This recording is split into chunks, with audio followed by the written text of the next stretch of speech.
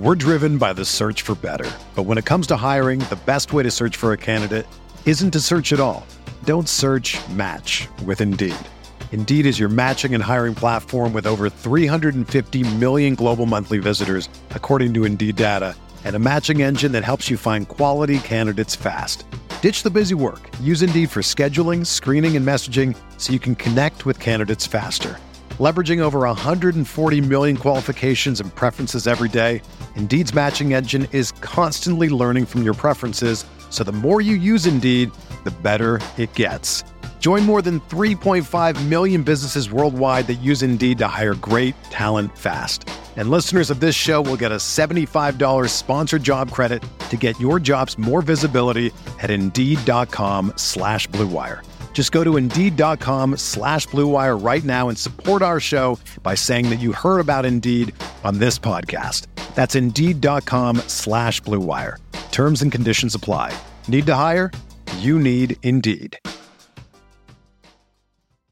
This podcast episode is brought to you by Coors Light.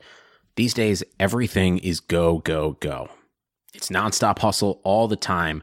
Work, friends, family expect you to be on 24/7. Well, sometimes you just need to reach for a Coors Light because it's made to chill. Coors Light is cold lagered, cold filtered, and cold packaged. It's as crisp and refreshing as the Colorado Rockies. It is literally made to chill.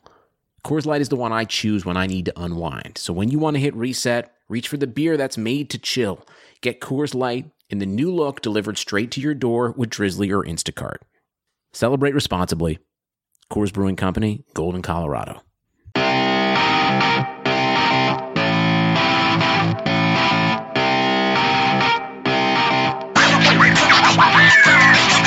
Welcome back. This is the Big Blue Banter Podcast. I'm Dan Schneier, and I'm joined by my new co-host, Nick Filato.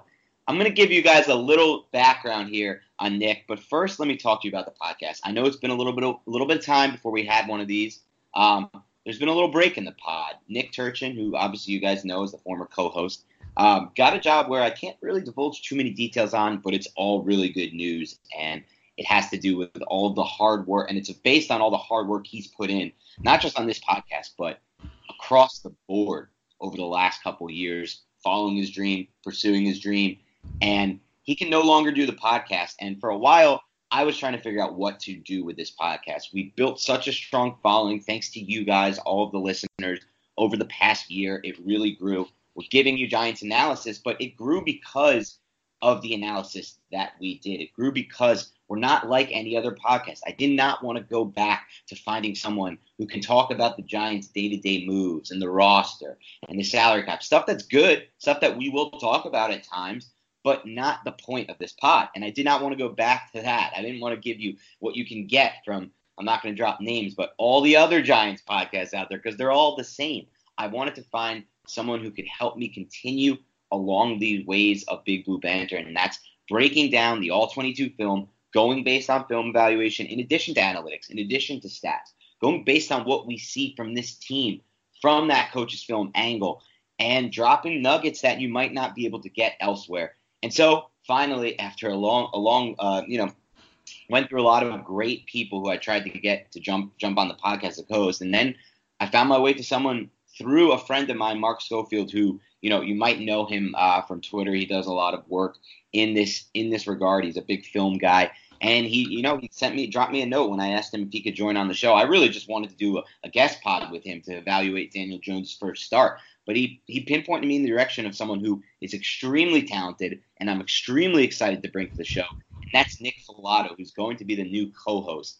Nick Filato is a guy who you may not know, but you should know. He's a Jersey guy, first of all, which is awesome. He's got the last name Filato, which I like. He's a diehard Giants fan, so we're going to bring something new to the show. And guess what, guys?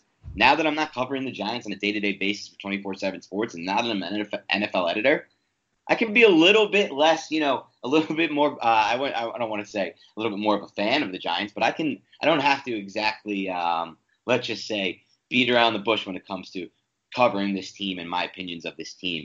Nick is a guy who was formerly in the Marines. He writes for Inside the Pylon, awesome website that breaks down tape. He was a teaching assistant and student at the Scouting Academy. I mean, without further ado, let's welcome him in. Nick, how's it going, buddy?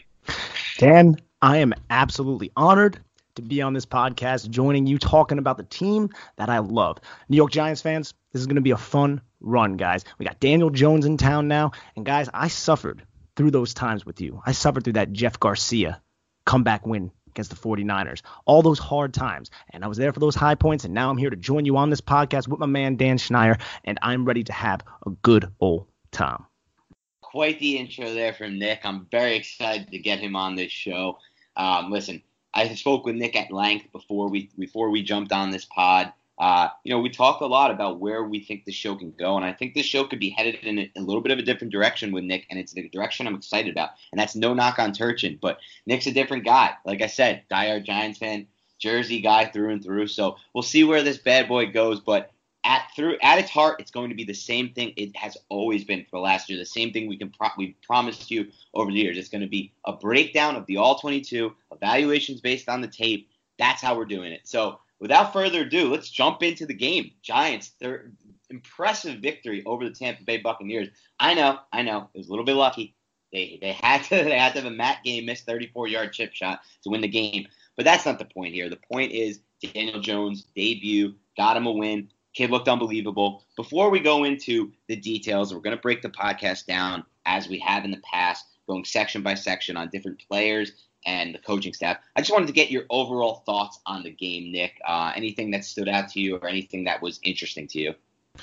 I mean, I would have done the same exact thing Todd Bowles did. Todd Bowles is an excellent defensive mind, and he went in there. This is a rookie quarterback coming into our place, and they have Saquon Barkley. So what are we going to do? We are going to sell out to stop the run, just like they did a week prior on Thursday Night Football against Christian McCaffrey and a hobbled Cam Newton. I thought that was an excellent game plan, and it worked to an extent until Danny Dimes started dropping Danny Dimes all over the place.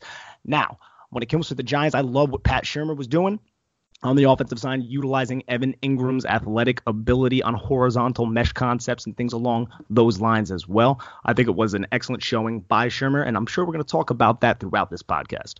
Yeah, no doubt, Nick, and we will. And it's funny you say that because we actually didn't discuss this before the pod, but we saw this game very similarly. I just posted a little thread on this on Twitter, but you're right. Todd Bowles really did bring the game plan that he brought to Carolina the week before on Thursday night. Obviously, they had a little bit extra time, but it didn't matter. They wanted to sell out to stop Saquon Barkley. Now, 2 notes on that. First of all, it was said in the media before the week. Bruce Arians said, we're going to make Daniel Jones beat us. There was no surprise there. I don't know why he said that, because on the counterpoint, and similar to what Nick said, I agree 100% on this, Pat Shurmur, who gets much maligned by Giants fans, much maligned Pat Shurmur, is put together a really strong game plan. He really had a lot of plays in there to beat the coverages and the blitzes that the Buccaneers are playing at. Now, I'm a little less enthused, and we'll get to this, with some of the decisions Sherman made for a play calling standpoint. Some of the runs he had were against fronts that just didn't make sense to me. He had 6 guys blocking 8 guys a lot of the time, 7 versus 8. And the Bucs really were selling out to stop the run. They kept those extra defensive backs to stop the edge, and they crashed down, and it really looked like they were all their entire focus the entire time was stopping Saquon Barkley in the run game. So there were times I thought he ran when he should have passed. I'm not a huge fan of how often Pat Shurmur runs the ball on first down. I tweeted that out during the game, and it's just something I've noticed throughout his tenure. It's part of who he is. He wants to #establish the run. He really does, and I don't totally blame him, especially when he has a guy like Saquon Barkley in there. But there were times in this game it just didn't make sense to me based on the front the Bucs showed. And it led to plays where the Giants got negative yardage. But let's dive into this bad boy a little bit more in depth, Nick. And let's start with Daniel Jones. So I want to know overall, what were your thoughts on Jones? What did you see from him? Anything you want to talk about when it comes to Jones? And when it comes to Jones, and just like you alluded to with Pat Shurmur's play calling, how he was going to, on first down, going to Saquon Barkley early, it did somewhat set up that play action pass game on first down for Daniel Jones, especially on the boot actions, which happened a couple times throughout that game. But what can you say about this rookie quarterback? Showing cojones against pressure, poise in the pocket, flowing away from pressure, timing with his wide receivers, excellent arm strength from the far hash. He displayed all of these things in this matchup, and I couldn't be happier for the rookie quarterback. And as we all know, coming from Duke, did not have a lot of talent there on the offensive line, did not have a lot of talent there at the wide receiver position. He believe he led the FBS with drop passes last season, but he showed incredible mental toughness and competitive toughness at the collegiate level, and that was on display in Tampa Bay. I couldn't be happier with the kid while also showing off his legs, man. Such an underrated part of his game. He adds such an extensive element to that playbook, the fact that he can elude pressure with his legs and pick up extra yardage, which he did time and time again against man coverage. We saw it on the last play of the game. He takes advantage. Nobody in quarterback spy, even with the quarterback spy, he was able to outrun them. He did that to Levante David a couple times as well. One of the more talented linebackers in the league. I'm incredibly impressed. He showed a lot of precocious ability, breaking out the vocabulary words, ladies and gentlemen. And I'm just really excited for the future with this kid, somebody who was maligned in the beginning. A lot of Giants fans did not like the draft pick, thought Gettleman was out of his mind, but first start, we still have a long ways to go, but he really impressed us all. Yeah, I mean, there was a lot to talk about that I liked from Daniel Jones when I rewatched this game. For starters, you brought up a couple interesting points. The zone read is back. It's something the Giants wanted to use. It's something they haven't been able to use with Eli Manning. They used it in the red zone for the touchdown on a play where Jones really showed off his athleticism because it was probably the right move to keep it there. It was a really interesting design by Shermer. He had the wide receiver coming in motion to the left just before the snap. I believe it was Russell Shepard, 81. And then he had the play action flowing to the left. So he's trying to get the entire defense flowing to the left. Jones kept it, but he had to beat a linebacker who really had a pretty good angle on him, which showed off impressive athleticism. Then, Nick, you talk about the zone read from earlier, the run from earlier where he beat Levante David with that 11-yard run. That was the one where Jones actually topped out, I believe, at a little bit over 19 miles per hour. It was the third fastest run by a quarterback this week, and the other two faster ones were Lamar Jackson and Kyler Murray. So let's just keep that in perspective. The four fastest runs this week by any quarterback were Lamar Jackson, Kyler Murray, and then Daniel Jones times two. He topped out at that speed twice on two separate runs. There was also a play in this game that I just tweeted about and put on Twitter where he could have kept his own read, and it looks like it was a 1st and 10 play from inside the red zone. I believe this one was on the Giants' first drive, the drive where they had around like the 20-yard line or something like that. Around the 20-yard line, yep. Yeah. They had to settle for. There was a drive where they had to settle for the field goal, I believe, if I'm reading it right from my notes. And they ended up handing the ball off. It was either no gain or a -1 to Barkley because the Bucs completely crashed down on this and sold out. But if he had kept this one, the last offender, which was a defensive back, was already starting to take 2 steps towards the box to stop Barkley. Jones had the angle. This would have probably been a 20-yard touchdown. I just feel like based on everything we saw and the runs he did make, including obviously the zone read touchdown we just talked about, this was probably a better angle than he had. This was definitely a better angle than he had in that. And it was only one defender to beat. So there was more to be had there. But then you also just talk about what he did as a passer.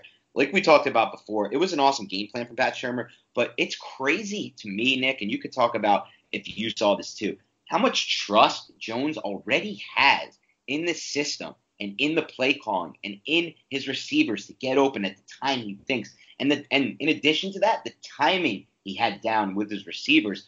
Yeah, he showed excellent timing on a lot of those routes, and it was against man coverage zone. You saw him in zone coverage a few different times. He would hit his back foot. He would be going through his progressions, and the ball would already be out of his hands with Shaq Barrett basically barreling down on him and pressure coming with Sue and Vita Vea up the middle. The kid showed so much balls. Let's just lay it out. I said cojones before. Now it's balls. But again, zone coverage, I loved what he did going through his progressions up. So this is the thing. I tried muting it before. You're going to hear the train in the background. I live by a train station. It's going to be annoying, but we're going to deal with it. But one play I wanted to point out, too, on that 3rd and 4 conversion to Saquon before he went out of the game, when he rolled to the left and he showed that patience and poise and athletic ability going away from the pressure, and Saquon had the awareness to kind of get into the open field and run upfield, Daniel Jones put that right on him, and that was just something early on in the game that you were like, okay, we can mount some drives with this kid. Let's see what happens. And that was one excellent example of kind of how he utilized his ability to maneuver the pocket and keep his eyes downfield, which we see a lot of rookies do not do that. A lot of rookies will drop their eyes. They'll just look to scramble, run into somebody, get sacked. He keeps his eyes downfield, and he'll take those hits. And we also saw that with that Carl Nassib play where he didn't see Carl Nassib coming from the backside, but still he was like, okay, now I can run. He got hit.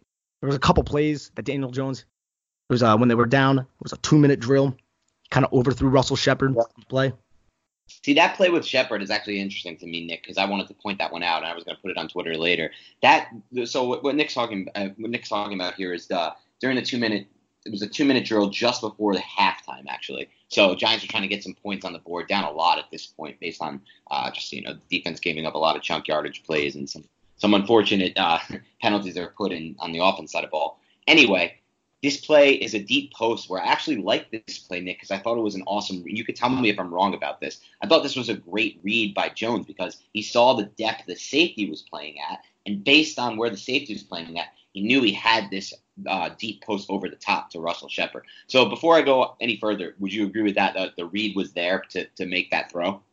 Yeah, the read was definitely there. He just overthrew. He just put a little bit too much mustard on it, and it made me think if it was Slayton, would that be a touchdown? If it was someone just a little bit faster. I was about to say. My point is he did overthrow it slightly. He does put a decent amount of air under this ball, and I really think that based on, and I rewatched this play like 5 times, Nick, I think that when the Giants get Russell Shepard out of the game, no offense to Russell Shepard, great career special teamer, makes a couple plays when you give him them, doesn't really have speed, in my opinion. And on this play, it looks like he's running in quicksand to me. It doesn't looks like not only does he kind of die, he kind of gives up a little bit on the play, or not, it might not even be him giving up on the play. Him just might not have the speed to catch up with this ball because this ball ends up dropping about, what does it look like, 3 or 4 yards ahead of him.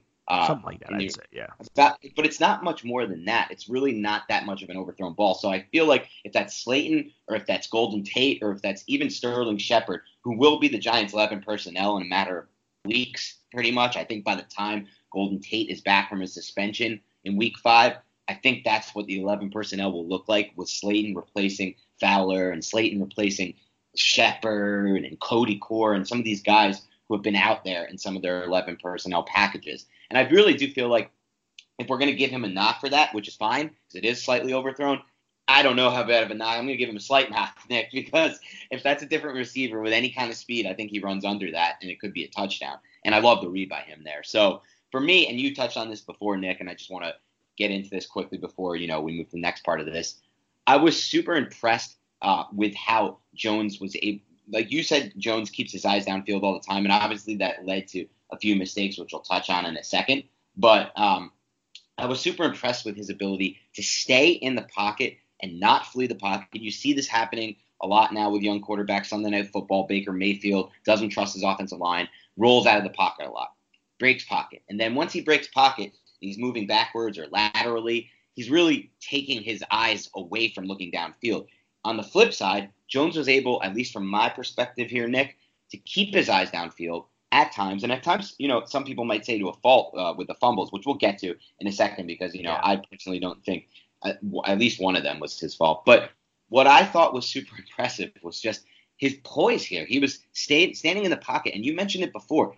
People are knocking this Bucs defense down. They're talking about how they looked in 2018 and 2017. To me, that's just foolish. This Bucs defense added Shaq Barrett and Ndamukong Suh, who have made a massive difference. It's a totally different defensive front, and it's a totally different defense with Todd Bowles than it ever was, by the way, exactly, with those guys on the front. And Vita Vea, who's playing better than he's ever played before in his career. Very healthy. Or I guess he's more healthy than he has been. Whatever it is, he likes the new system he's in. Whatever it is, he's playing better football. That's something I've noticed. So you got those 3 on the front at the very least. It would have been interesting to see how this team would have looked with JPP on there too, on that defensive front. But this is not some slouch team that the Giants faced here and Daniel Jones faced. But yeah, like I said, I thought it was impressive how much poise. I thought, he was doing things that, you would see from veterans that are just so trustworthy of the offensive system they were in. It looked like Jones at all times knew where the right read was and where to go with the ball. You talk about the 3rd and 9 where early in the game where he drifted to his left, took 2 steps and threw Sterling Shepard open. It's the anticipation on the final drive with the deep pass to Darius Slayton that he hit on the comeback there. There's just a lot of plays there that just did not look to me like a rookie quarterback making his first start. Exactly. So the anticipation on that one Yankee concept that they found Slayton way down the field. The Yankee concept, you have the crosser and then you have the deep post. Slayton wide open. He put the right where it needed to be when it comes to anticipation, timing, accuracy, all the things you're looking for in a young quarterback that usually don't get, especially somebody making the first start on the road.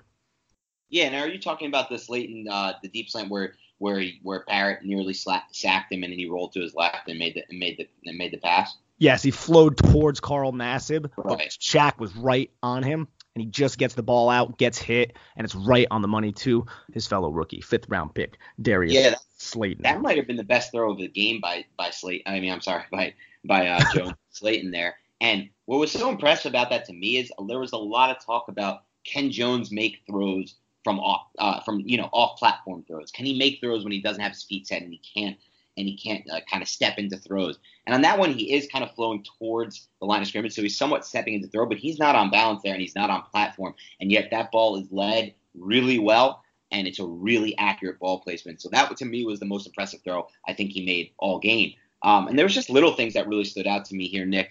On the 2-point conversion to Sterling Shepard after the Giants scored the touchdown with Ingram to kind of cut the lead, I thought that he did an excellent job of resetting his feet in the pocket after kind of having his body turn towards the right. The concept was Sterling Shepard started on the right side of the line of scrimmage in a bunch and worked his way all the way back across the line of scrimmage to the left. And Jones just did a really good job there, just quietly resetting his feet to get himself prepared to make that throw to the left, and the ball's right on the money. And you talked about it best. I mean, even that Evan Ingram 75-yard touchdown, people making that seem like it's a really easy throw to make. Maybe it seems easy to you, but to have that kind of perfect timing on the throw with the defender there was a defender kind of running under it. He kind of misread it. It was a Bucs defender who's kind of rushing back towards the right side of the line of scrimmage after the play action, which just kind of flow right and flow towards the Giants right. And he kind of throws that ball right on perfect time with Ingram in the perfect spot to give him yards after the catch. That's something we talked about a lot on the podcast with Turch and Vlado. I wanted to hear if you saw this too. I felt like we feel like Jones throws a really good runner's ball, giving his receivers room to run after the catch. It's something we didn't feel like the Giants had with Eli Manning at the quarterback position. Is that something you noticed in this game? Yeah, he most certainly did. There were a couple throws where he didn't, hence the one-handed catch by Evan Ingram in the first. That was, again, early on in the game, getting the jitters out. But he definitely did that on the 75-yard touchdown. I wanted to point out the touchdown on the 3rd and 7 when they lined up with 11 personnel. They had the tight end. They were in a 3-by-1 set, and Shepard ran a flag route with the number 1 and the number 2 receiver kind of just doing quick ins. Right. And he put it right in between the safety and the cornerback, kind of towards the front pylon and not the back pylon, because if it was back pylon, it would have either been knocked out or could have even have been intercepted. The ball was placed right where it needed to be, and that's just very, very impressive. Yeah, that throw, the touchdown on 3rd and 7 to Shepard is just so impressive for so many reasons. Because first of all, let's just back it up for a second. The Giants had 2nd and goal from the 4, and they got the dreaded holding red zone with Eli Manning. And I hate to say this is not a referendum on Manning at all, but it is an improvement to the offense. Let's be honest with Jones in. And when they were in that second situation where they're backed up to the 14-yard line, 2nd and goal from the 14, you could be certain at that point the drive was going to be over. It was going to be a field goal situation. But first, he hits the quick 6-yarder to Russell Shepard to give him that chance on 3rd and goal from the 7, where he really does drop a dime. Let's just be honest. The ball is perfectly placed. Nick said it best. The ball can't be in any other spot if he wants it caught by Sterling Shepard. And obviously, Shepard makes a great catch. It hits him in the hand, and he gets both feet in. But also, that throw was pretty decent. It was from a pretty decent distance. The Giants are set up on that play. Nick, you can tell me if I'm wrong. From the left hash, is that correct? Or the throw is basically coming from I don't know if they're set up there, but the throw is coming from the left hash with Jones there. If my memory serves me correctly, it was somewhat towards the center to the left, and he just kind of fades away and puts it right where it needs to be.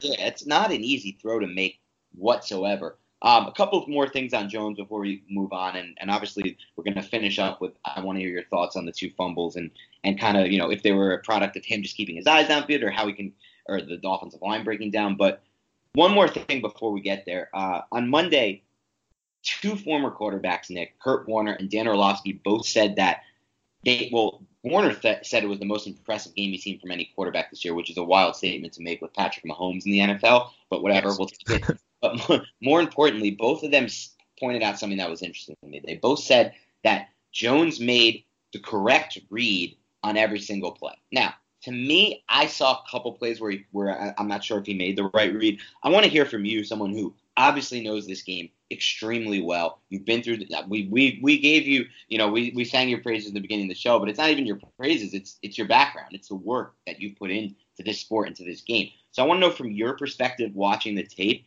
did you think where would you stand on Jones as far as the reads he was making goes? I mean, the one read where Mike Edwards almost intercepted it, that was really kind of concerning. He was just trying to force the ball. It was a too high look, and he was getting baited the entire time. Mike Edwards knew exactly what he was doing. And then there was the red zone play where he was rolling to his right. It was kind of like a bunch. I want to say it was a tight end who stayed in to block. And then there was the number 2 receiver who was on the line of scrimmage, did kind of like a 7 towards the back pylon, and then there was a pivot route underneath. It was open for about maybe a second and a half, and Daniel Jones could have squeezed it in there. He had his eyes up. He kind of just missed it, and it was too late. And we didn't end up scoring on that play, but we ended up scoring on the drive. Those are just a couple plays that he wasn't perfect on. But again, I feel like we're nitpicking at this point. This is a rookie making his first start. And those are a couple things that I saw where I was like, if this was Eli Manning, would we be saying you have to make that throw, yada, yada? Maybe. But I'm not going to sit here and bash this kid for a couple reads that he might have been a little bit off on or a little bit late on. The kid played incredibly well. Yeah, no, I know exactly what you're talking about. The PA rollout in the bootleg action, something that, Giants fans have seen far too many times over the last, I guess, before this game, the last 18 games missed with Eli. I didn't see that read fast either. That's a tough read to see fast. The ball has to come out super fast, and it has to come out basically when he's on the run, on the roll, which actually was something that me and Turchin talked about when we first broke down his Duke tape on this podcast, that we actually liked his accuracy while on the run. That didn't show up as much in this game because he didn't really make any of those throws. Really, he did an excellent job of on the scramble play to Barkley for 20 yards. He did an excellent job of resetting his body, resetting his feet to some extent, and squaring his shoulders. On the throw to Slayton, similar type of thing. He kind of reset a little bit before making that deep post to Slayton. But it's something I think we'll see in the future. I think this playbook's only going to expand with Jones in the game. We're going to see a lot more of that boot action, throws off the boot. So we'll see. But before we close the book on Jones, what do you make of the 2 fumbles in general, and who would you pin the blame on for those? I mean, he does have his eyes up. He's watching downfield. Is he holding onto the ball too long? I don't think that he's necessarily holding onto it too long. He's trying to wait for the perfect play. And in the NFL, things move very fast. You cannot do that all the time, especially when your offensive line is kind of being abused a little bit. Shaq Barrett was stealing Nate Solder's lunch money all game. We saw it time and time again. And this was a concern for Daniel Jones. The fumbles. We always heard that. And it's probably going to keep being a concern until he kind of develops more of an awareness, because we did see an awareness from a rookie, but he needs to develop a little bit more of an awareness that the pocket is really constricting, and he either needs to tuck it or just go down. And that was a knock on Eli a lot, that he went down. And you know what? It was frustrating to see in certain instances, but there were times that mitigated fumbles for sure. We saw that the last 3 years. Eli would sense the pressure, and what would he do? Just tuck and fall. Now, I'm not suggesting that Daniel Jones does that, but that is one way to mitigate fumbles when the pocket is becoming incredibly constricted. Now, I think it's just a combination. Football is a team game. It's the offensive line. It's Daniel Jones. It's the receivers for not getting open. It could be the play calling for context if there is no check down or is no route that is open. Granted, this is something that I feel will improve, but it's something that Giants fans are going to have to deal with in the short term. And the one fumble, too, I want to say, I know we're going to be knocking Solder, and Solder did have a really, really bad game, but I want to say it was just a miscommunication between him and Hernandez, because Solder kind of set outward, and he was blocking Shaq Barrett into where he thought Hernandez was going to be, and then Hernandez just was not there. And that's something that we saw a lot last year with Hernandez, which is concerning. That offensive line, you're hoping as they continue to play together, they'll just be able to be more cohesive, form more continuity, see words, and then they can actually be effective for Daniel Jones, because we can't have that happen with somebody who is so prone to fumble the football. Yep, makes sense. All right, we'll close the book on Jones, and we'll start to move over to another section of the game. We talked a little bit about it briefly at the beginning of this podcast, Nick, but anything you want to add on Shurmur's play selection in this game? Yeah, so I think the way he just opened the game, I love that. He came out in 12 personnel. He was in shotgun, and he just had Rhett Ellison go over the center with Evan Ingram going a drag. Ellison, his main thing was just to create traffic, and that enabled Evan Ingram to just break open into the field. And I was looking at the play and I was trying to see if it was maybe banjo coverage, something along those lines. Maybe it was a miscommunication in the center of the field with the linebacker. But anytime you can just create traffic and allow someone like Evan Ingram, someone incredibly athletic, to break free against man coverage is something that you want to do. Yeah, and more on Shurmur's play calling, though. He had terror concepts. Again, we did the Yankee concept. We did a lot of different kind of things that really enabled Daniel Jones to have high-low reads, which is something that you're trying to create. You're trying to put defenders in conflict. So he would isolate a defender, have a high-low read. Once that defender commits to either the high or the low, Daniel Jones will go after the other one. And that's something that is just a staple in basically every NFL passing offense. And it makes it easier on the quarterback that he doesn't have to do full field reads. Granted, he was doing that sometimes in this game, but I saw Shurmur do that. So that's something that I liked. The fact that he did that towards the sidelines. He did that with a lot of I saw a lot of clear outs with out routes, things along those lines. I saw a lot of just easier getting tear routes, smash concepts in the red zone, which we saw a couple times that he hit the underneath defender. Didn't end up getting a touchdown on that play. I want to say that was late in the game, but it also set up the touchdown against man coverage. So I liked a lot of the little things like that, little spacing kind of routes against the zone coverage when they did run zone, which wasn't as much because Todd Bowles had a lot of man coverage. Really interesting things you note there, Nick. Well, first of all, let's start with the first play of the game, which was an 18-yarder to Evan Ingram. Love this play call by Shurmur. And the way I saw it here is it takes advantage of exactly what he knew the Bucs were going to do here. They're going to be aggressive. They blitz that fifth guy. They throw a fifth defender in. It's a linebacker who was lined up in front of Ingram, and Ingram comes across the formation from left to right here on a crosser. This was the 18-yarder, and he takes advantage of something the Bucs continued to do, which was send 5, sometimes 6, 7 blitzers at the Giants, at Daniel Jones. And so key here is get rid of the ball quick, get rid of it on time, and get it to a spot, which we like to say which we in Turchin used to like to say, throw a runner's ball so he can make yardage after the catch. And that's exactly what Jones did. He put it on Ingram in a spot where Ingram could then create another 8 to 10 yards after the catch. And like you said, there was a little bit of confusion, it looked like, with the Bucs because the middle linebacker kind of carried over, and the linebacker, basically it looked like the linebackers there were kind of confused because the middle linebacker then darted over to I guess his right and the Giants' left, where Barkley leaked out of the flat because he couldn't give Barkley that flat. And then that allowed Jones to kind of hit Ingram on the crosser because that middle linebacker didn't carry over with Ingram. And that's just one play there. I did think overall, like you said, he did a great job. And this is nothing new, Nick. I mean, last year was the same type of thing. Half-field reads with the high-low with Eli Manning. It just didn't work out as efficiently with Manning. Maybe that's the reads. Maybe that's the balls that he put on.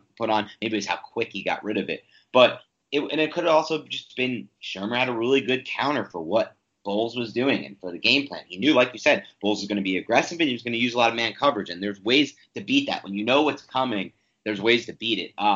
Yeah, just real quick, though, another thing that Shurmur was doing was just the way he's incorporating Evan Ingram. 3-by-1 sets who put Evan Ingram in the slot as the number 3 receiver, use him as a vertical stretch, which really just puts stress on the defense. Also, they would have 3 wide receivers to the field, and then he would have Evan Ingram on that weak side, most of the time in line, which sometimes it just kind of looks inconspicuous. And then he would run either vertical or drag routes.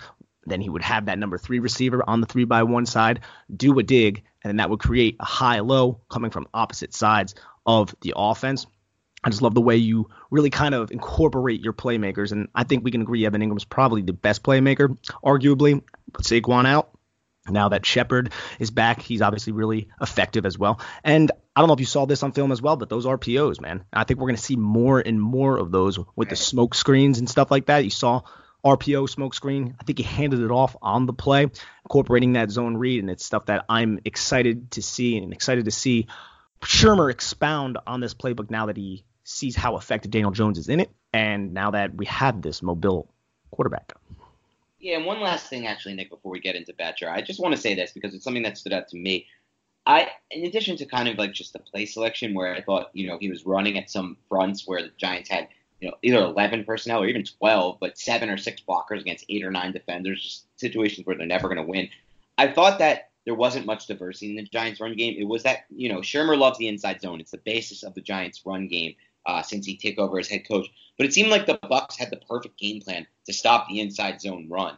So that's something that stood out to me. Is that something you noticed how kind of just they had the inside zone figured out and there wasn't much diversity with the Giants run game? There was very few power plays, things like that. Is that something that you thought was kind of on Shermer or just kind of in the flow of the game? Yeah, well, first we were down by big, so I kind of took away from the run game. So in the second half, we didn't run as much. And I think the personnel of Tampa Bay, Vita Vea, Ndamukong Suh, kind of those big boys, and the fact that they were kind of already selling out, that was their game plan to sell out to stop the run, also kind of attributed to that. But yeah, I didn't see a lot of power concepts. And, just like you alluded to, Shermer is a zone kind of guy. But it's something that I would like to see more of. But I think context of the game, given that, it was one of those things where it was going to be throw.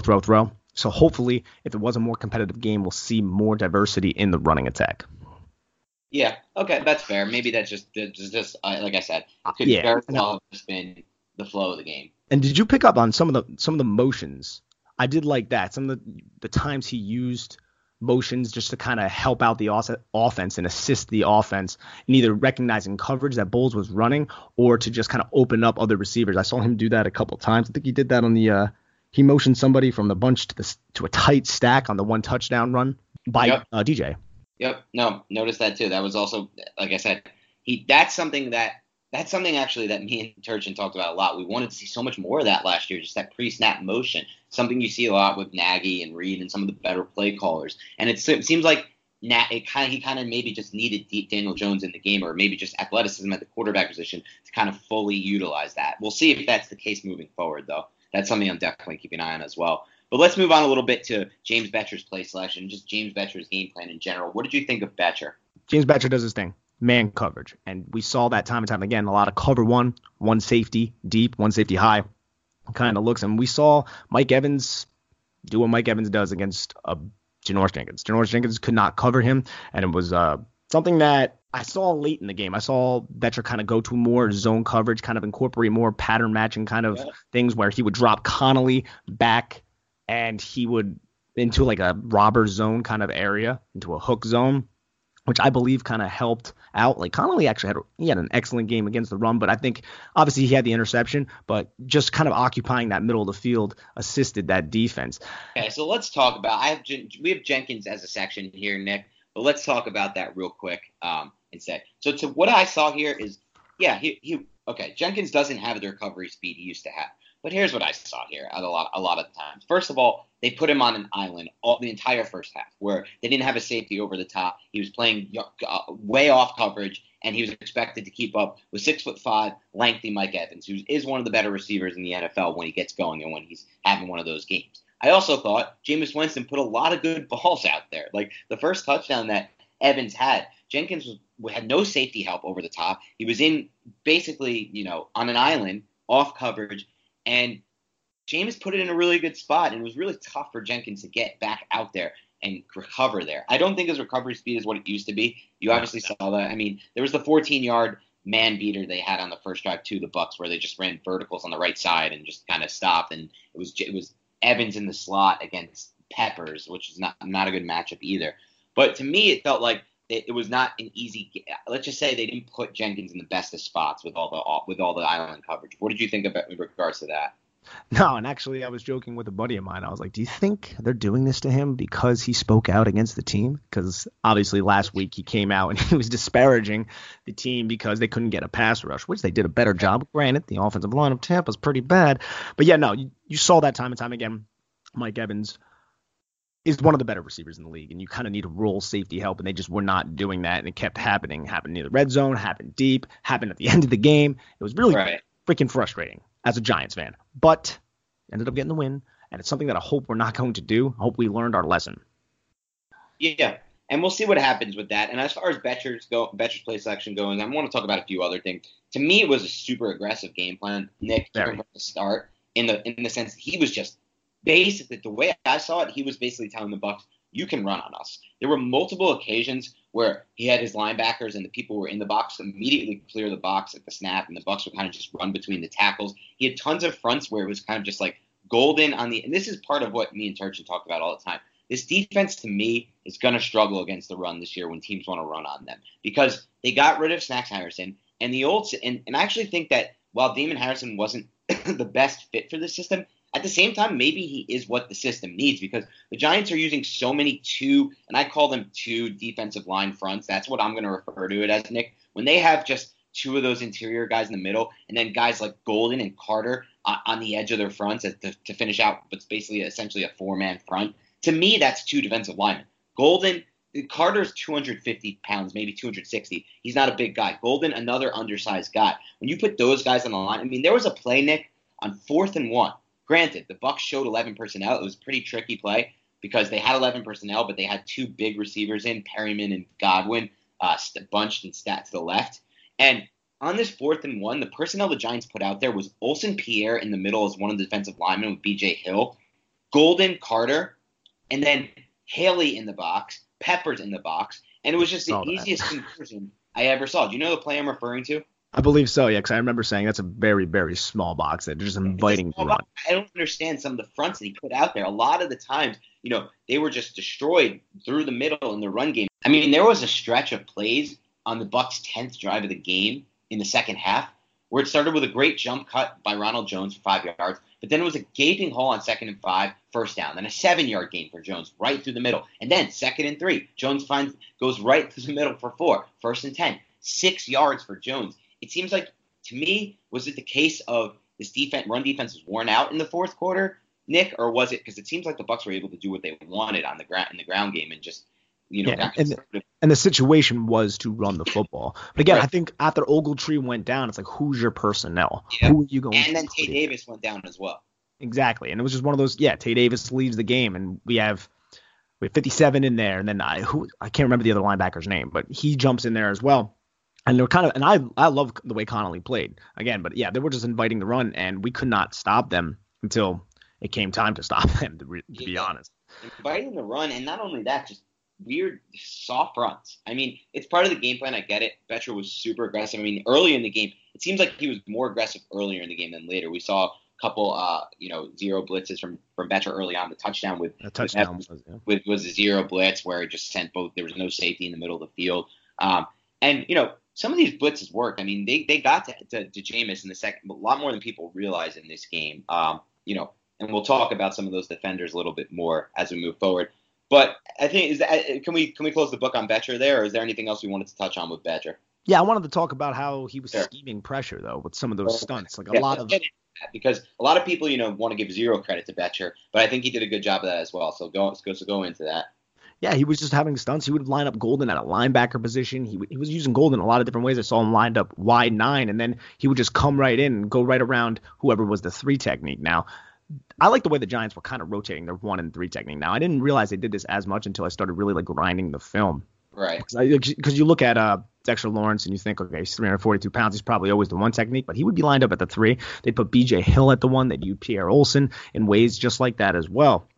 And using those stunts and kind of disguising their blitzes was something that kind of caught my eye. And they were actually getting pressure with 4. And that's more of a testament to, I think, how I don't want to take anything away from the Giants, but that offensive line of the Buccaneers is not good. We watched O'Shane Ximines. I mean, I put it on Twitter. The one he started outside, jab step outside, came back, chopped the outside arm of, I want to say it was Dotson, and then brought his opposite arm over. And when Dotson went to counter, O'Shane used his inside arm to just shove him on the ground. And now didn't result in a sack, but between him and Dexter Lawrence, they were just getting a lot of pressure. And they're both rookies in this league. And Marcus Golden kind of was playing with his hair on fire, just like he used to back at Mizzou. And I kind of like how they were getting this pressure because it was motivating, something that we as Giants fans have not seen. Again, we'll see if they can do this against teams like Washington, teams like Minnesota down the stretch. But it was definitely something I wanted to point to when it comes to Betcher because, again, like you said, he has kind of been under the microscope and he was able to get the pressure without always bringing a lot of pressure, which he did early on in the game. A lot of 5-man, 6-man pressure, just like you said. And then again, on that touchdown, like we already alluded to, that was a 7-man pressure, which was not advantageous to the New York Giants. Yeah. And listen, I know this is going to sound ridiculous, Nick, to some of the people listening, but I'm still a James Betcher fan. I always have been a fan of the way he schemes things up and in general, the play calls he had. And I thought there were signs of improvement here from the defense in this game, especially in the second half. And I thought there were signs of improvement for this defense over the last 2 weeks in the second half against the Bills as well. So we'll see how that goes moving forward. But as we transition a little bit, I wanted to touch on the Giants wide receivers in this game. Sterling Shepard had 100 yards, 7 for 100. Evan Ingram, obviously we know what kind of game he had. Darius Slayton, 3 catches for 86 yards, 3 really, really big catches. So what did you see from some of the receivers? Anyone you wanted to pinpoint? And when it comes to Darius Slayton, I like the way that first off, he's been injured. So he comes back. He's a rookie. He's in the NFL. He's on the road. There's a lot of it could be a very intimidating environment, even though this kid played in the SEC. But he comes out, and what does he do early on? He struggles. Drops a couple catchable balls. But down the stretch, that speed, that trust is something that we saw. The fact that Shermer trusted him on that Yankee concept, on that deep over post. Daniel Jones dropped it right where it needed to be. And that's something, that speed, explosiveness, this ability to just kind of separate, get the cornerback out of phase was something that I was impressed with when it comes to Darius Slayton. I wanted to allude to him because it's somebody that rookie, maybe we can grow with this because the Giants receiving core isn't exactly deep. Sterling Shepard has dealt with injuries. He's back now. We're going to get Golden Tate back, which I'm incredibly excited about. Get that Golden Domer in there to play with this Duke Blue Devil. But I was impressed how Slayton battled back, showed that mental toughness to get himself to a point where he made a gigantic play for this New York Giants offense. Yep, no doubt. I mean, like you said, we're talking about a rookie, didn't have that many practice reps at the end of training camp and then preseason with Jones because of the injuries. Then it's been injured. And immediately coming back from injury in his first game makes such an impact. That's a really, really good sign. I mean, yes, he was a 5th-round draft pick, so you might be like, why should we get that excited? But at the same time, he's a 5th-round draft pick who was drafted that low for 2 reasons. One, he had some issues with drops in college that to me are always get overrated because I thought his hands looked awesome in this game. The stop route he made, the comeback route he made on the game-winning 2-minute drive from Daniel Jones, that's an insane catch right there by him. So that's awesome. The catch he made on the deep post wasn't a bad catch either. And then the catch he made when Jones came back over the middle and got hit by Vita Vea, I believe it was, or threw that pass, that 14-yarder to Slayton where he got hit. That was an awesome throw by Jones, by the way. Standing in the pocket, standing tall, keeping his eyes downfield, throwing through the hit, maintaining accuracy. All the things I've seen from Jones so far. But anyway, those are 3 really big plays that changed the outcome of this game. So to be able to do that in your first start back from injury, obviously all things considered there, it's really good sign. And I think, like I said earlier, he's going to be a big part of the 11 personnel moving forward. Is there anything else you wanted to touch on from the receivers that stood out to you? I mean, Sterling Shepard just speaks for himself. I'm just glad to see him back on the field. He's one of the best route runners we've seen with the Giants. Yeah, I mean, I think that's one of his more underrated qualities. Just I'm excited to get Golden Tate. I think that he can add a really unique element, and I'm excited to see how Pat Shurmur uses trips and trio personnel with Tate and Shepard as the number 2 and the number 3. Yep, agreed on that, and that'll be interesting. And as far as Sterling Shepard goes, it's something Nick would always talk about, Turgeon would always talk about, and it's something that's kind of been on my mind because, as mentioned, he always thought he was the best route runner on the team when OBJ was there, and that's no disrespect to Odell Beckham Jr.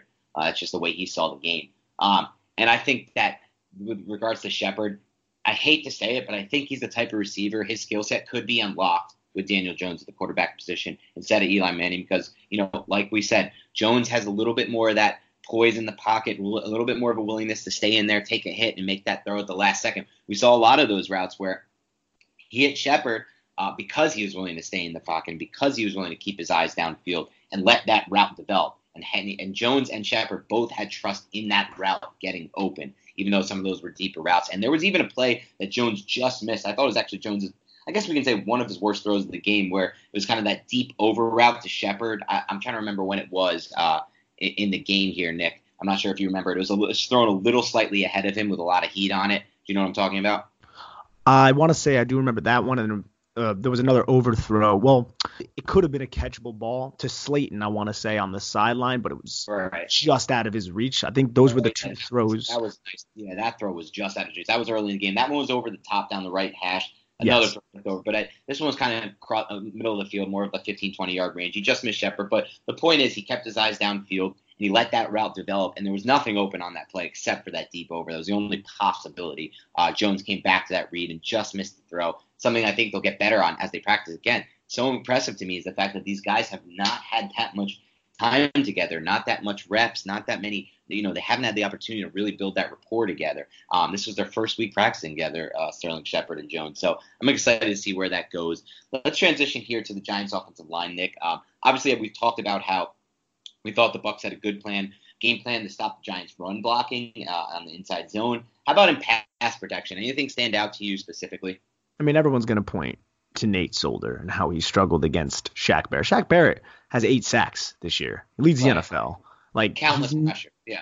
Now, he might not be a huge name, but again, he was kind of buried. I don't want to say buried on the depth chart, but he was the 3rd pass rusher for Denver for a while, and now he comes over. This guy, he's talented, but Solder he got turned around, I want to say twice by him, and it was spin moves, it was rips, it was clubs, there was a lot of combinations, and again, we already alluded to the fact that Hernandez might have been out of sync with him on the 1 sack fumble of Daniel Jones, but Solder is a bigger guy.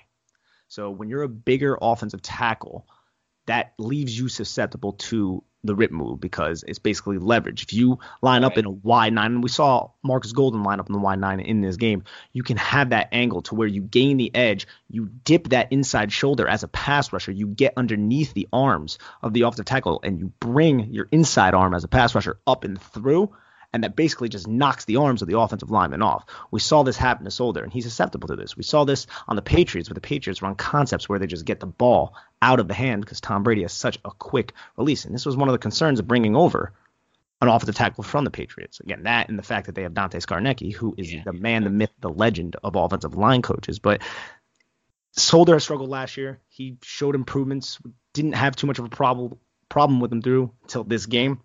Again, we end up getting the win. It's something that's going to definitely suck going on is the fact that if he does keep struggling like this, we may need to keep Ellison or somebody, a running back, in there on these passing downs if the Giants are down throwing a lot to help him, especially against some of these pass rushers that we're going to end up seeing. We have Minnesota on our schedule. There's a lot of teams that, Marcus Lawrence, you guys know, have these pass rushers that can get after Daniel Jones, but Solder, we're going to need more from him. We made him the highest paid tackle at that time for a reason.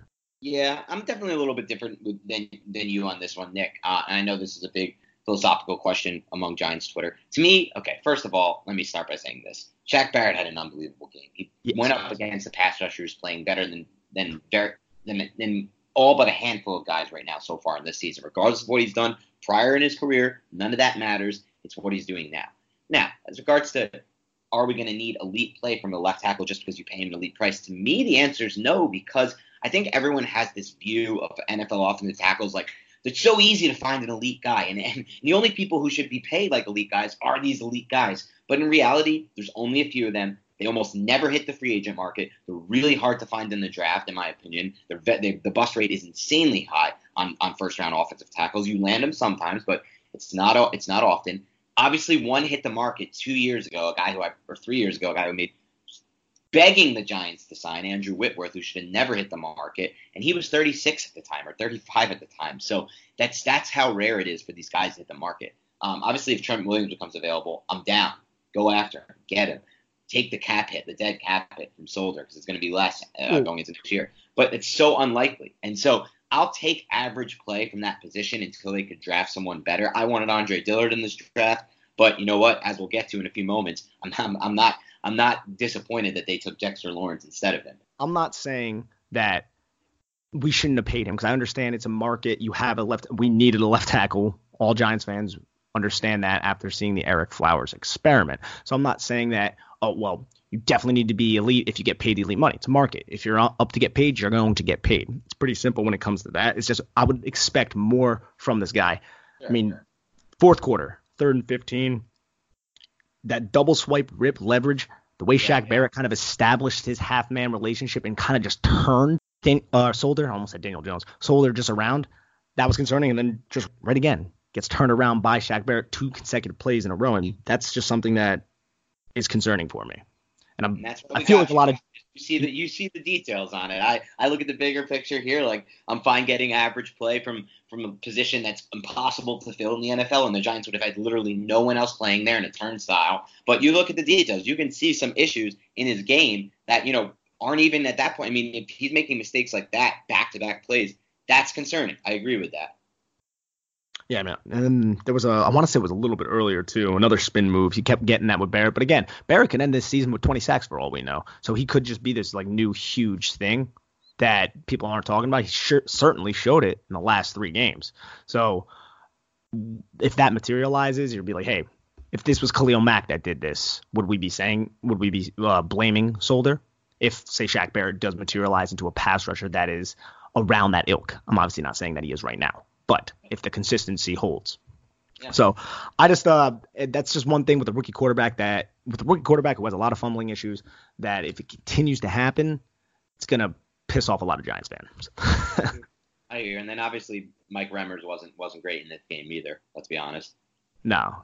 The right side definitely wasn't something that was they just didn't really have Shaq Barrett going up against that side. So that's another thing that goes that way. Oh, yeah. And that's something they're going to look to improve. I mean, Remmers is a stopgap solution. Exactly. All right, let's move on to Dexter Lawrence, a guy who, we're flipping into the defensive side of the ball here, unless there's anything else you wanted to get in on the offensive line. But I think do you feel like we got that covered? Yeah, there was a couple plays by Jalapio in run where he wasn't as sticky to his defender, where it was just kind of base block right a one-on-one, and he just couldn't hold his own. And I was like, that's something that needs to be corrected if it continues, but we'll see how that materializes through the next couple weeks. It's interesting you say that, because maybe that played a factor there, and some of those inside zones not working. I feel like that's another position the Giants definitely have to keep in mind that needs to be upgraded. Center and right tackle, those are two that are offensive tackle in general, just to get a guy in there. That's something I think they should focus. Obviously, the draft's going to have a strong focus on the defense as well, but yeah, before you start to think about adding skill position players to this roster, because I think they're fine on there. I know people go crazy. They want Jerry Jeudy in this draft for some reason, which I don't understand at all. Based on after years of Jerry Reese, I just don't understand the infatuation with with dumping assets on wide receivers and skill position guys. But I digress. Point is, I think those two positions definitely could stand to be upgraded. Jalapio's, a guy who they picked up he was a 6th-round pick by the Patriots, cut by a bunch of teams, working as a car salesman. And it's a good story, but I don't know if he's the guy there for them. We'll see. But let's flip into the defense side of the ball here.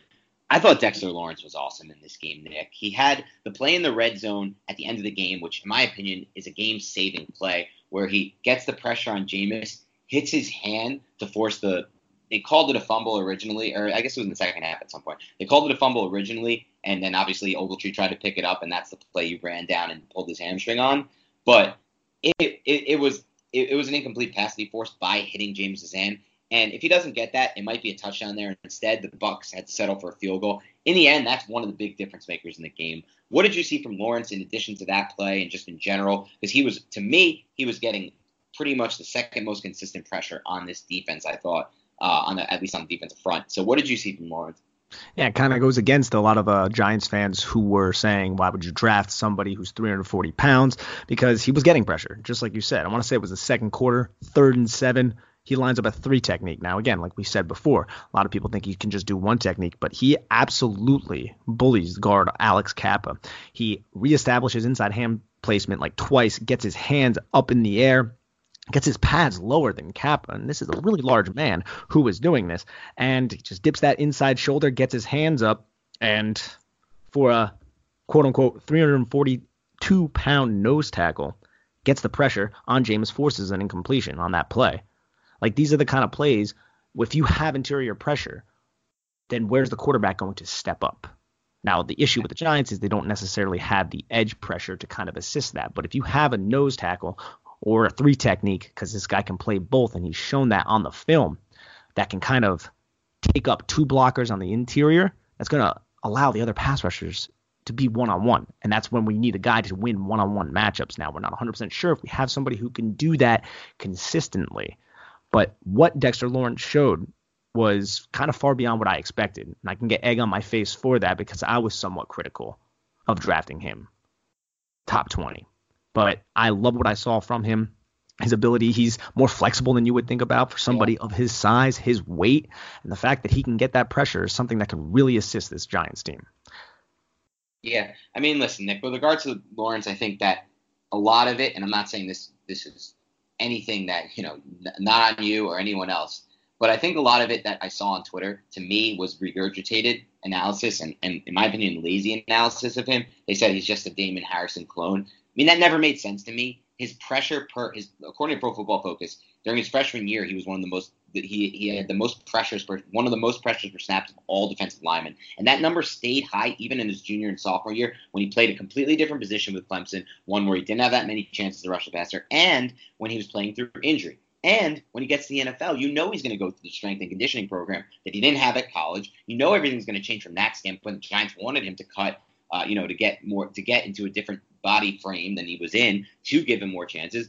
And as Gettleman said when he drafted him, he saw the same exact thing he saw with B.J. Hill the year before, who fell all the way into the third round. The Giants stole him there. We're about to get to Hill because Hill, to me, was equally, if not more impressive than Lawrence in this game. Thought Hill was awesome. He made my notes all the time. But he saw the same thing with those two players, the ability to flip their hips. And that's just really, really, really good job by Gettleman. I know we're not going to make this a show about Gettleman. Gettleman's not going to get his due yet. But you know what? He's starting to trend that direction. I don't care what anyone says. And I know he makes a lot of bad moves, and I agree with that. He also, in my opinion, has no feel for the draft, when you should be trading down, when you should be any of that stuff. But scouting-wise and evaluating these players coming from college, from the amateur level to the pro level, to me, he's done an unbelievable job of. We're going to talk today about Dexter Lawrence, B.J. Hill, Ryan Connelly, DeAndre Baker. These are guys that he drafted. And there's some of them he drafted in the 5th round. Some of them he drafted in the 3rd round. Some he drafted at 20 overall. But anyway, that ability to flip his hips shows up in the tape. It showed up in the preseason. Showed up now. Yeah, go ahead. Just the ability to flip your hips, to swivel your hips. That's excellent for an edge rusher and these interior guys. And another thing about Dexter is the guy's motor. The guy plays through the whistle. There was one play in this game, I want to say there was 2 minutes left in the 3rd, where he tracked down, I think it was a slip. Yeah, he tracked down a slip screen all the way to the sideline and made the tackle on the backside. Like, that's not something you see somebody who's like 350 pounds doing. You know what I mean? And his hands are so active, and he actually has really quick hands too. He's not just some big lumbering guy. And again, like you said, people painted a broad brush over him because he was big and Snacks was traded, and that was kind of like, oh, you traded Snacks for a 5th round and then you wasted a 1st round. I don't want to say I was in that camp. I just thought the Giants had a lot of depth at that position with Dalvin Tomlinson and B.J. Hill, who play similar roles. But this Dexter Lawrence, I mean, getting that interior pressure, showing the competitive toughness, the motor, all those kind of things, his active hands, his ability to swivel his hips, his ability to get pressure on the quarterback are all traits that you're going to need in any aspect of football. Yep. Speaking of that defensive line, I thought B.J. Hill, who made my notes a bunch, like I said, played an awesome game, both versus the run, where, he was put in some fronts where he was really the only big guy on that front, the only guy who could really make stops. And he made really good stops in the run game. Also had some pressures there, too, in the passing game. What did you see from Hill? I mean, that guy's just quick. For a man of his size, he's quick. I want to say it was the first play after Mike Evans' first touchdown. First play after Mike Evans' first touchdown. It was a big play. There was that was the play that was, maybe it wasn't the first touchdown from Mike Evans, but it was a subsequent touchdown to DJ's rushing touchdown. Hill beat DeMar Dotson's down block and just chased from the backside the rushing play. I want to say it was Peyton Barber. Oh, no, it was Rojo. My bad. And just from the backside, got him in the backfield. And it's just one of those things where it's like a man that size lined up in a 3-tech position, crashing and beating the down block. That's exceptional right there. That's speed. That's ability to key and diagnose. That's ability to recognize. And motor. Ability to swivel your hips right there, to just turn your body like that on an angle, get to the running back. Stuff you'd love to see from players like B.J. Hill. Yeah, and I mean, you saw the play that he made. It was really a combination of him, Connelly, and Tomlinson. But on that final Bucs drive, that 11th drive, before the Giants got the ball back 3-16, the Giants were in a tough spot there. They had the drive where they had the quick 3-and-out, where Barrett, in my opinion, this was the Giants' 11th drive. There was about four and change left, or around there, 6 and change maybe. And Barrett jumps off sides. I don't know why it wasn't called. He was off sides. I rewatched this play. I mean, it's close, but he's off sides. And then the Giants, which was interesting on this play, actually, Jones audible to that quick out to Russell Shepard to the right. It was the 3rd and 5. It was a quick 3-and-out where they had Gallman run on first down for nothing, for 2 yards, and then they had a quick throw to Ellison to get the 3rd and 5. But this was with 4:37 left when he jumped off sides here. Giants gave the ball back to the Bucs with 4:37. And on the first down, Ronald Jones runs for 8 yards. They're in 2nd and 2 here now with the clock rolling at 3:30. The game should be over at this point. The Bucs should be able to get this first down, maybe it's not over, but get to the point where the Giants get the ball back, even if they punt after the next 3 downs with under 2 minutes, with under probably 1:30 at that point for Jones.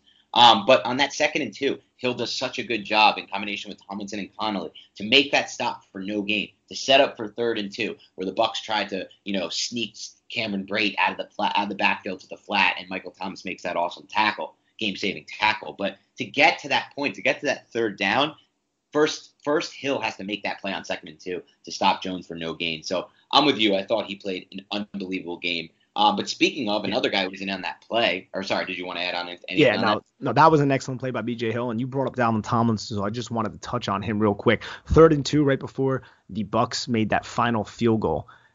Dalvin Tomlinson's ability to see what was going on and move from that opposite B gap over to the other B gap and make that tackle with Connelly to force that field goal to set up the Giants win.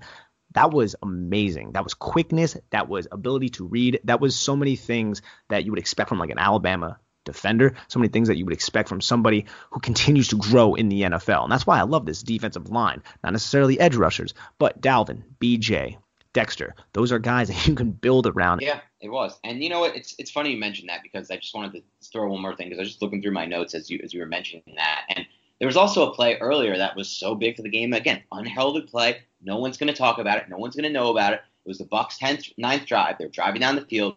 1st and 10, they got a 5-yard gain. On 2nd and 5, they run again.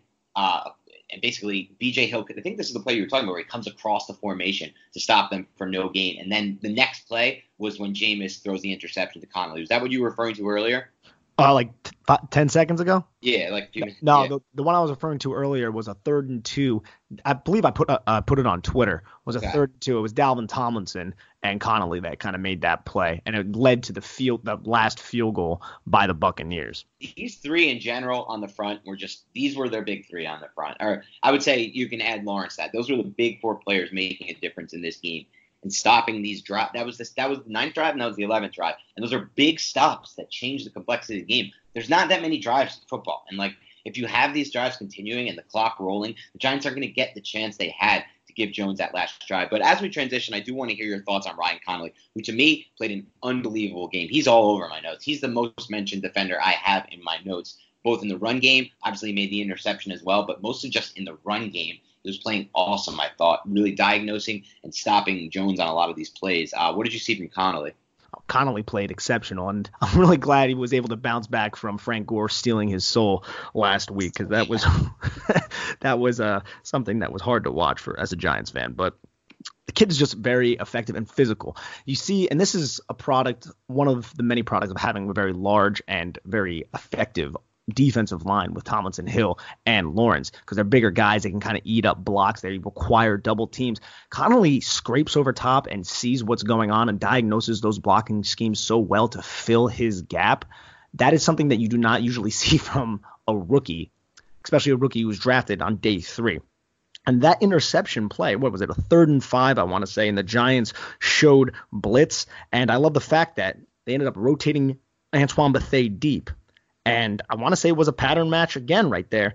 Ryan Connelly, he dropped from that opposite A gap to the far hash, right around the far hash, and then it was an errant throw by Jameis Winston that kind of just fell right into Connelly. But the fact that they were incorporating that, and I saw it a lot more in the 3rd and 4th than you saw it in the 1st and 2nd. So the second half, that must have been some sort of adjustment to use Ryan Connelly in pass coverage, because he's a Wisconsin defender. A lot of Wisconsin defenders aren't heralded for their pass coverage, but he was effective there. And the fact that Betcher's kind of trusting him, granted, let's remember that we lost Tay Davis, we lost Ogletree, but the fact that he's still doing that and he was effective, came up with the big play, something that really kind of sparked me as a Giants fan. I was like, look at this rookie. We just had a bunch of rookies making plays. You got Daniel Jones, you got Ryan Connelly, you got Darius Slayton, you got Dexter Lawrence. This is freaking awesome when you really look at it like that. But no, Connelly fills his gap very, very well, very, very aggressively, and his ability to scrape over the top, keep it tight, and then stick, and he's a pretty sure tackler. I'm very happy with that from the rookie kid. Yeah, his quickness, his ability, like you said, to get back in coverage. There's a lot to like about Connelly. He's someone who I liked a lot when the Giants. I've been calling kind of all offseason on Twitter for him to get into this rotation, and then obviously now he's going to play a big role with Ogletree out. Most likely this week. He's not practicing today. This is Wednesday when we're recording, and I think that Connelly is going to play an even bigger role. He is a guy who had the third quickest 10-yard split at the combine of any linebacker since 2010, which is an awesome stat because it's perfect for exactly what Betcher needs in this defense from that player. And I think he's actually going to take over Ogletree's role in 2020 full time when they think they're going to get rid of Ogletree and get back another, I think it's $5-6 million in cap space. I think you're right with that. And that 10-yard split, they were in base personnel. I want to say it was the second drive by the Buccaneers. And Connelly, his intelligence is something I love. And he showed that 10-yard split because there was a zone blocking scheme, and he read it so quickly and shot the gap so quickly, ended up being a tackle for loss. And the ability to read, the ability to diagnose, and the ability to have, and the athletic ability to shoot like that is something that he's going to be beating guards to their spots. And that's something that we're going to love as Giants fans. So I'm really excited for this kid's future. Yep. And we're talking about obviously a player who, here's a 5th-round rookie. Talked earlier about a 5th-round rookie, Darius Slade. Talked about a 3rd-rounder, B.J. Hill. I mean, there's a lot of guys that were recently drafted by this regime that are playing good football right now. So you can listen to the media who's telling you that the Giants have the worst general manager in the NFL. I don't know if I see it. I've never really seen it. I obviously don't love Gettleman. We're not going to make this about Gettleman. And there's some moves that he makes that drive me crazy. And I don't think he has a good feel for the draft at all on the day of the draft. But his evaluation of these players coming from the college game, like I said, is the NFL. I don't know. I'm starting to get a little sold on it. Connelly has really impressed me. Let's talk about another player he recently drafted, Nick, who had a bit of struggles in the first 2 games and I thought played a much better game, and that's DeAndre Baker. What really impressed me the most about Baker and why I have him most in my notes is how he helped him in the run game. I thought he was a sure tackler and in on a lot of the run stops, and he wasn't really called on much in coverage, but he did limit Chris Godwin, who was a breakout player in week 2 for the Bucs. What did you see from Baker? Is he making the improvements you want to see? Yes, I want to say it was early on in the game. I'm not even sure if I wrote it down, but I definitely made note of it. But I believe he was on the number 2 receiver to the field side. I think the Buccaneers were in a 3-by-1 set, and Baker got confused, and the number 2 receiver was pretty open. And if Jameis Winston noticed it, it would have been a very huge concern, and we would be probably talking a little bit differently about DeAndre Baker. But outside of that, I had a lot of positive marks going through this game. He was staying in phase. He was keeping up with some of Godwin's double moves, and I was really, really intrigued. As you just said, the run support. He comes down and he is physical. He is aggressive as a contained defender, as an alley defender, to just come down, hit low, and just hold on. It's not something that I don't want to sit here and disparage Jackrabbit because he's had his issues with the tackle, but you don't see that with Baker. And Baker showed it a lot down the stretch when you're tired, when you're beaten down. Baker was coming up and sticking the Buccaneers running backs, sticking their wide receivers, and I was really just excited to see that because he's been all over the news. He's been all over Twitter. Oh, man, DeAndre Baker, bust, 1st round, blah, blah, blah. He definitely stepped up here. I'm glad that you brought up the run support thing because that was my highest mark that I had for him. Yeah. Anyone else you want to talk about players-wise before we move to the questioners and the listeners? Is there anything else that needs to be covered here?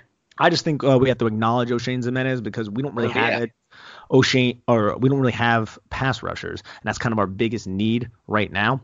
And O'Shane played incredibly well in this game. I mean, I put it up on Twitter, that one move, it didn't result in anything. He ends up getting the sack. I want to say he has 1.5 sacks on this year, and it's just one of those things where he's utilizing his counters incredibly well. And that's something that you don't always see from rookies. He's obviously not as stout against the run. He'll get bullied. But on these passing down situations, you can put him in. You can rely on him to know the nuances of rushing the passer, establish the half-man relationship, get a tackle going one way, utilize his quickness and his ability to execute the correct leverage to go back another way and rip through a tackle, which he showed in this game.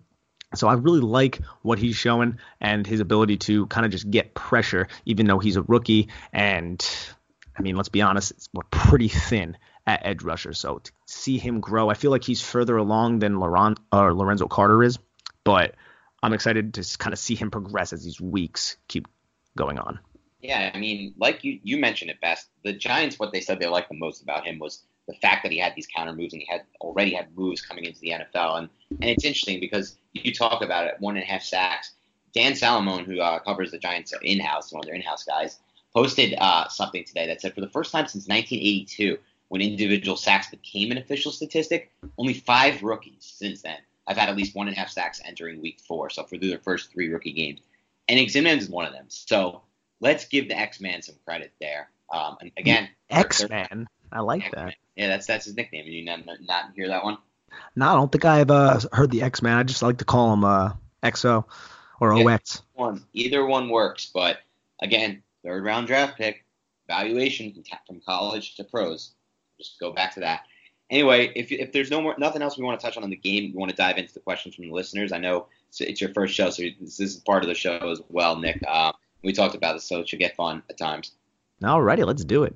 All right, let's do it. And obviously some of these will be repeats from what we've already talked about, and we'll just kind of step through those. But some of them will hopefully be able to provide you guys with the insight you're looking for. So Armchair GM asks, Jones has had a very high yards per attempt on play action, but the Giants used play action on a low percentage of snaps on Sunday. With how much pressure he faced, I would have used more. Do you guys expect an uptick in play action moving forward? I mean, I personally think it's contextual with the game. We were down pretty heavy earlier on going into the 3rd quarter. So I think if it's a closer game and it's more of a situation where we're going to be running the football, we will utilize play action. There were, I want to say, 2 or 3 drives where we started out with play action and receivers were open and Daniel Jones found them. And it was one of those things where I think that we will be utilizing that later on. Now with Saquon out, it's not going to be as effective. I mean, that goes without saying, but I would expect it. I'm sure you share the same sentiment, Dan. Yeah, you got to use the play action, and it's going to be a bigger part of the offense moving forward. I mean, there's tons of advanced studies and metrics that you can find out there anywhere that show the importance of using play action pass, the success on play action pass, the efficiency. So yeah. I would agree with you there. But again, though, like we need to establish the run first in order to have that be effective. Something that we did not do this game, which is probably another reason why we didn't use it as much Sunday.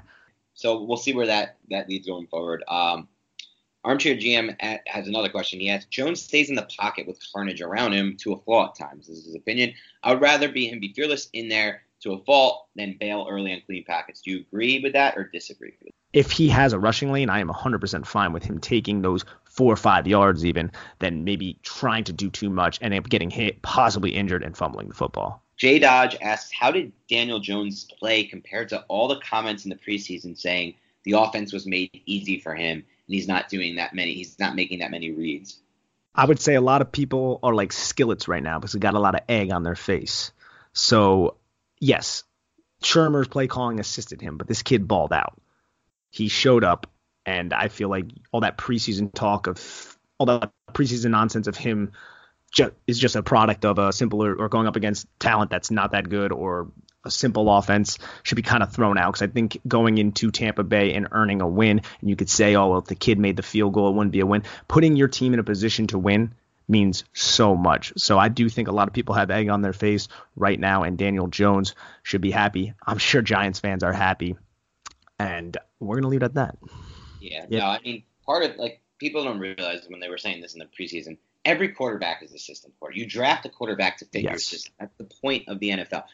Jared Goff, system quarterback. Tons of these plays. I get it. Patrick Mahomes, you see him making off-script throws and crazy plays. He's also a system quarterback too. He's mastered what Andy Reid's doing there, and Andy Reid gets receivers open better than anyone in the NFL, better than any offensive coordinator. That's makes him partially at least a little bit of a system quarterback there as well. So to me, that never was a worry of mine. It was never a concern. I just think he fits what Shermer likes to do a lot better than Eli, a lot better than any quarterback we've seen, really. I think he fits it better than Keenum. He has a better skill set to fit it. So I think it's all good there. This is our first podcast, guys. Me and Nick, we're getting this down. Me and the new Nick, Filato. I might just start calling him Filato. I haven't made a decision yet on that. Or we might just call him Nick and just pay homage to Turchin, who also helped make this what it is. But listen, it's a long one. It's the first one. We knew it was going to be a long one. We had a lot to cover. That was a game that was 32-31 back and forth. A lot of guys needed to be pointed out. There's a lot to talk about with Jones. But personally, I had a great time on this pod with Filato, and I'm really excited about where this is going to go. Hopefully you guys will stick with us. I think you will. Not based on me being conceited by any means or anything like that. Just think that We're putting out really good stuff that you guys are asking for. So on that note, guys, as I always like to close these podcasts off, before I can tell you guys where to find Nick on Twitter, you guys already know where to find me. So let me just say this. It will really, really help us, and it always really does help us if you could not only share this podcast with your Giants fan friends, people want to learn more about the team, know more about the team, but also just do us a favor on iTunes, download the podcast. Even if you're just going to listen to it and you don't want to download it, if you're going to stream it, just download it. It helps us. Rate and review the podcast. These are big things from us. It's the only thing I'll ever ask from you guys, literally nothing else. Interact with us, ask us questions, and then just do us a favor and give us that rating, download, and review on iTunes, and that will really help us continue to grow the show to different heights. Nick, do you want to tell the fans where they can follow you on Twitter? Yeah, so it's just at Nick Falato, not Fellatio, Falato, Falato. And yeah, you can find me on Twitter, and we can have a good time. We'll talk some Giants. We'll shoot the shit. It'll be a lot of fun. Hell yeah. All right, guys. Thanks again for tuning in, guys and gals, I should say.